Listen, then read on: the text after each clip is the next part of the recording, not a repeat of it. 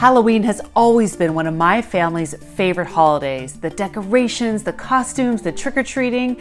But in these confusing times, it's hard to know what's safe and appropriate. Here are some tools that can help. The neighborly social network Nextdoor always releases its treat map before Halloween. But this year, instead of showing houses giving out candy, it's listing more pandemic-friendly ways to celebrate the holiday. Launch the app, then tap on the candy corn icon and treat map to see what's happening in your town or neighborhood. Different icons show you where to find haunted decor, pumpkin projects, and even costume wave parades. Costume selection can be complex. You want something appropriate but still creative.